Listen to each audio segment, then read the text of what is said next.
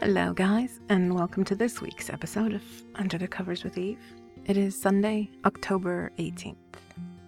And tonight I'm going to talk to you about something that has come up pretty frequently in some of the emails and PMs messages that I get from you guys.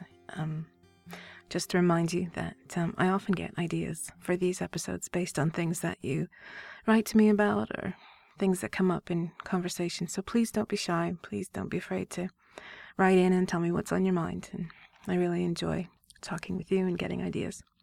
So a lot of the things I've been getting lately from people have been very nice messages that all seem to have something in common lately, which is the subject of virginity.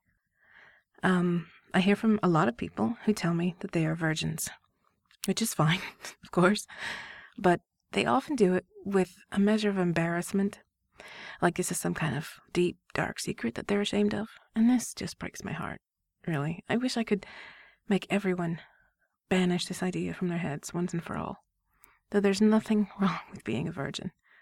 I just don't know how to make that plainer. There is nothing wrong with being a virgin, okay? No matter what your gender, your age, your status, it just doesn't matter. There's nothing wrong with it. And I know it's going to take a while to internalize that, and I can't just snap my fingers and make you understand that there's nothing wrong with it. But if I can make any headway with you, there's nothing wrong with it, okay? Now, so I've made a few virginity-themed erotic audios, and I've done an Ask Eve episode about it, but I just wanted to give you some more food for thought on this again. Some more things that maybe I haven't addressed before. So, first of all, here's just a little bit of brief history for you, in case you didn't know.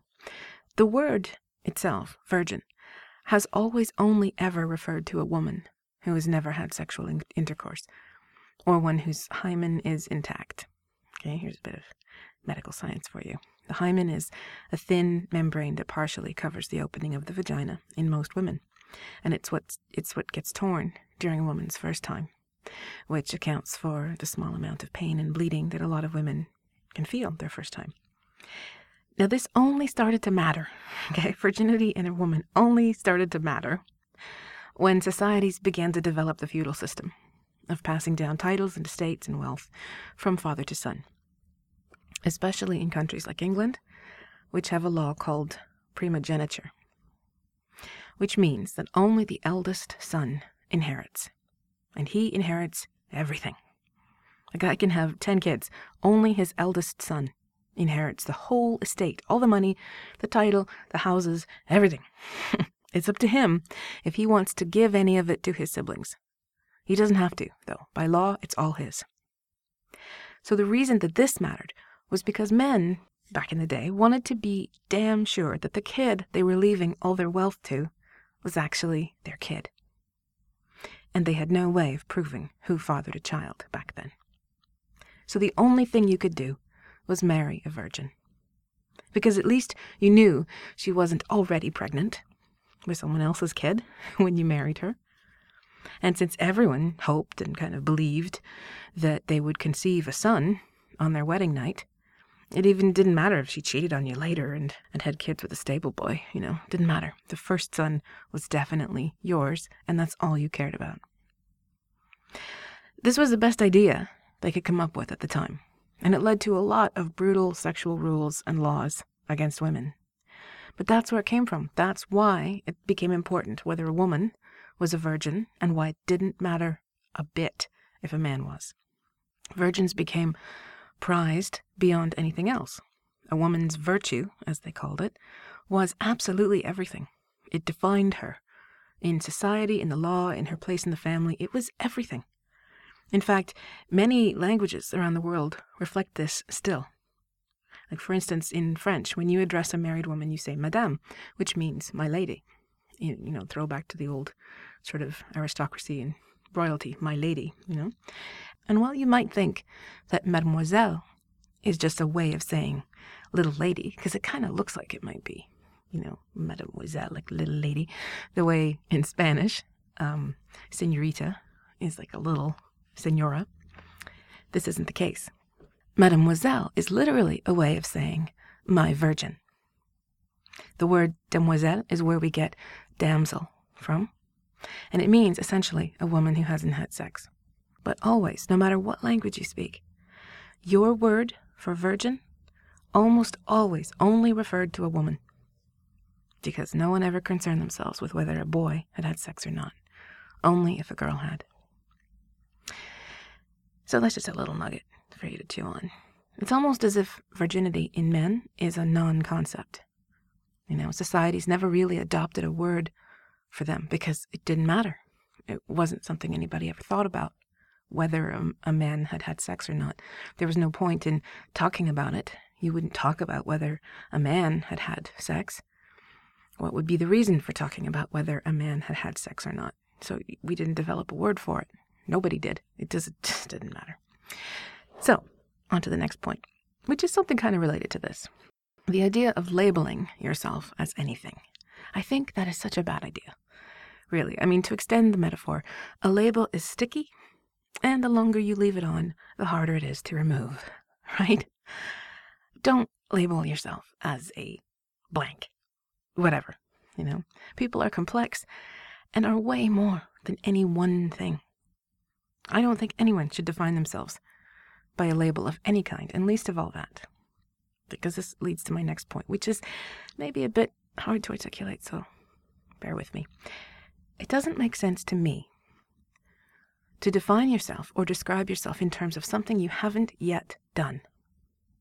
We are all products of our life experience, the people we've met, the things we've seen and done, not the things we haven't done yet.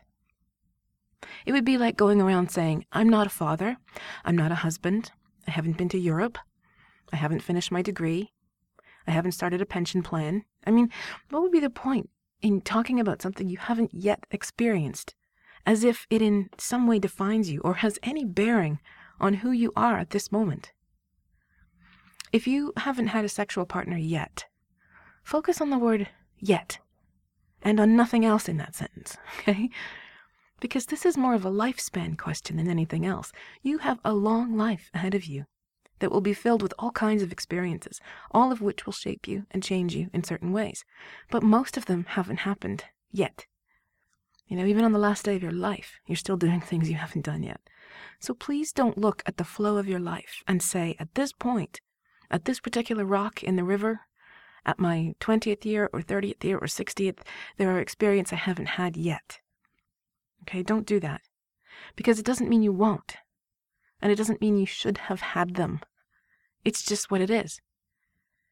It doesn't define you any more than saying you haven't learned to play an instrument yet, or you haven't been to Las Vegas yet, or anything you can think of. It doesn't mean anything about you now. Okay? I know that sometimes what people tend to do is they look at themselves and they say, well, I compare myself to other people my age. And I know that other people my age have had this experience by now. And I haven't, so that means there's something wrong with me. Okay? And first of that's a load of crap. You know that. Because everybody's different and everybody has wildly different experiences in life. But I'm going to address just this little nugget for a minute here. Because I want you to realize and remember, because you probably know this, that whether or not you have sex in high school or college is pretty much just a matter of chance. You are thrown together with everybody else who's your age in your town at that time. And you all put in this big place and told to learn things, right? It is just you just herded together just because you're all the same age. That's the thing you have in common, right? So whether you happen to meet someone who happens to be in the same kind of state of mind that you are, emotionally matured, ready for sex, to the same degree that you are, because not everybody matures emotionally at the same rate or sexually at the same rate. If you happen to meet somebody that is at the same kind of level that you are, around the same age, at the same time, and you kind of click, then maybe you might have sex in your teens. Okay. It is by no means a guarantee, and if you do have it, it is just that. It's just chance. It's kind of an experimental time where you're just kind of driven by your hormones and you're just kind of playing around at being an adult. Most people do not end up with the people they had sex with in high school. And there's a reason for that, right? Because you're not mature yet. You haven't decided what you want yet. You haven't grown up yet. You're just kind of playing, for lack of a better word. And so to look at people who are 16 or 17 or whatever the case is, even younger, I suppose, and say, I should have done what they did, is just absurd. It really is. There is no studly guy walking around who's 16 years old. I don't care who you are. You are not a mature man at 16. And whether you have found a girl who will have sex with you or not, that's great. It's good for you. It's good for your development. It doesn't make you some stud muffin, who has got his life all together by the time he's 16. It's just not the case. So I don't want you to compare yourselves to the people who, first of all, may have been lying their asses off, which kids do in high school, about their sexual prowess, right? God knows I knew enough people in high school who lied their asses off about the kind of sex they were having when they weren't having any, in fact. Do not compare yourself to any of these things that might have gone on, because those guys that were having sex in those days, they didn't even realize either that this was all just chance. They could have very easily been the ones who didn't click with somebody, who didn't have everything fall into alignment and stars in the right place, and find a girl who was exactly like them, or find a guy who was exactly like them, whatever. So it's just chance. In college, it starts to be a little more likely that you will find somebody based on your values and who you are and what you want, because you're older and because it's not just this herding of teenagers into a big corral. Now it's more like you're choosing your path, you're choosing the things you like, so the classes you take are more likely to be things that you're interested in. Not always, of course, but more likely. If you were a science geek in high school and you liked a girl in your class, she had to be there. She could have hated it. This could have been nothing like what she wanted in her life. So if you loved it, you guys are just not compatible. This is not going to work. But at least in college, maybe if you're both taking the same math class or something, there's a chance that you're more compatible with each other and are going to get along better. And like I said, you're more mature. But even that is still mostly a matter of chance. So the point I'm trying to make is you always have to keep in mind that whatever led to you either having a sexual experience or not having a sexual experience in your adolescence or early adulthood is just as often a matter of dumb luck than it is anything to do with you and your attractiveness or your sexiness or your charm or whatever, Don't think that your sexual experience is entirely because of who you are, what you look like. More often than not, it is just, like I said, the stars have to be aligned, which is what you find out later in life when you get older and you get out there and you get working and you realize how difficult it is to meet people. You realize that, again, there are not people just banging up a storm everywhere you go. It just does not happen. It takes a long time to find sexual partners. It takes a long time to find compatible people and build towards something like that, which is why erotic audio, pornography, literature, things like this really help while you are trying to find someone, because it helps you visualize, it helps you figure out what you want. And it's an acknowledgement, I think, that we all need this, and we all know how difficult it really is to find someone. So the last thing I want to reiterate, and maybe this goes back a bit to the historical definition of virgin, and I will include male virgins in that category for this. But if you really think about it, being a virgin meant that you were absolutely ignorant of sex. It wasn't uncommon for women back in the 1800s, and probably even later, to have absolutely no knowledge of what was about to happen on their wedding night. She didn't know, what men looked like naked. She didn't know he was going to put that thing in her. She didn't know that this was how a baby was going to grow inside her. And she certainly had no idea how it was going to get out. And men back then didn't even know much more. Most had never seen a naked woman. There's a famous story, I think I mentioned before, about the art critic John Ruskin, who was unable to consummate his marriage for 5 years because on his wedding night, something about his new wife's naked body repulsed him completely. And people have guessed that it might have been pubic hair or menstrual blood, or maybe he just didn't like the way she looked naked. But the point was, He had no idea what he was doing, and neither did she. He had never seen a real naked woman, never been close to one, even as a grown man on his wedding night. He had no idea. So the thing was, this is what virgins are, okay?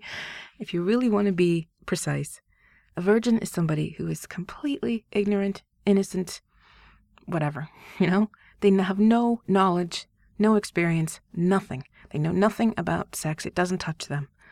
That's why people call them pure and innocent and things like that, because they really are. And this is simply not the case anymore. I mean, young kids these days know more about sex than their grandparents probably ever did, the great-grandparents maybe. So this is what I believe, okay? Here's my assessment tool. If you have had an orgasm, if you have masturbated, if you've enjoyed sexual media, if you've created sexual media, if you've kissed someone, if you've groped someone, if you've played with a pussy or a cock, if you've tasted a pussy or a cock. In other words, if you've done everything or anything except the insertion of a penis into a vagina, it does not make you a virgin. Okay? Not in the truest meaning of the term. If that's the only thing you haven't done, or it's just one of these things that you're holding up as like, oh, but I haven't done this, that makes me a virgin, I think that's completely wrong. You're not innocent, inexperienced, ignorant, or pure, if you want to put it that way. You fall somewhere on the spectrum of sexuality that is unique to all of us. Some people have one lover their whole lives. Some have hundreds or even thousands. Some people only ever experience vaginal sex. Some people do oral and anal and try bisexuality or kinks or whatever. It's all personal and individual. But what it all has in common is it's all sexuality. You are a sexual person, period. Virgins aren't. In the purest sense of the word, okay? This is the point I'm trying to make. Please don't write in and tell me, I'm telling you you're not sexual if you're a virgin. This is my point, okay? If you're sexual, you're not a virgin, okay? Virgins, in the purest sense of the word, are as far removed from sex as they can be. You aren't, not by a long shot. So think of it this way. If you met a married lesbian couple who had never been with a man, either of them, would you consider them virgins? Grown women living in a sexually exclusive marriage, maybe having a family, going through life together as a married couple, are they virgins? Just because they never put a cock in their pussies? I wouldn't call them virgins. I don't think you would either. So the bottom line is, A, there's nothing wrong with you being a virgin. But B, you shouldn't label yourself as any one blank, And you shouldn't define your life by something you haven't experienced yet. And think about the fact that even listening to erotic audio makes you much more sexually aware and experienced than many people in your great-grandfather's era were their entire lives. So you may not have had a cock-in-cunt experience yet, okay? Yet. But that is only one small part of the hugeness of sexuality and intimacy and human connection. So please don't fixate on that act and let it define you. Okay? It's just, you are really hurting yourself. Please don't fixate on it. It doesn't define you. It's not all there is. And even when it happens, even when you do have this experience, some people are quite let down after their first, sexual intercourse. Because they thought it was going to be everything. They thought it was like, wow, now I'm in the club. Now I've traded in my V card or whatever, And for a lot of people, it's only what you make it. It's only as good as you make it. It's only as good as everything else that's happening at the time.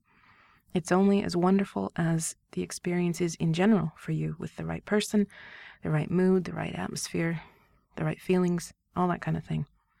You will soon learn, once you start becoming more sexual with a partner, you will learn that it is just one small part of the whole thing. So to fixate on it ahead of time and to ignore everything else about you that makes you a vibrant sexual person, you're really denying yourself something. Okay? And I don't want you to do that anymore. So don't be afraid to write to me and tell me you're a virgin. There's nothing to be ashamed of. Okay? But I don't want you to think of yourself that way anymore. Instead, I want you to focus on finding the person that you want to experience more of your sexuality with. Think of it that way. Okay? Thanks again for joining me. I'm going to go to bed now. Sweet dreams. Good night.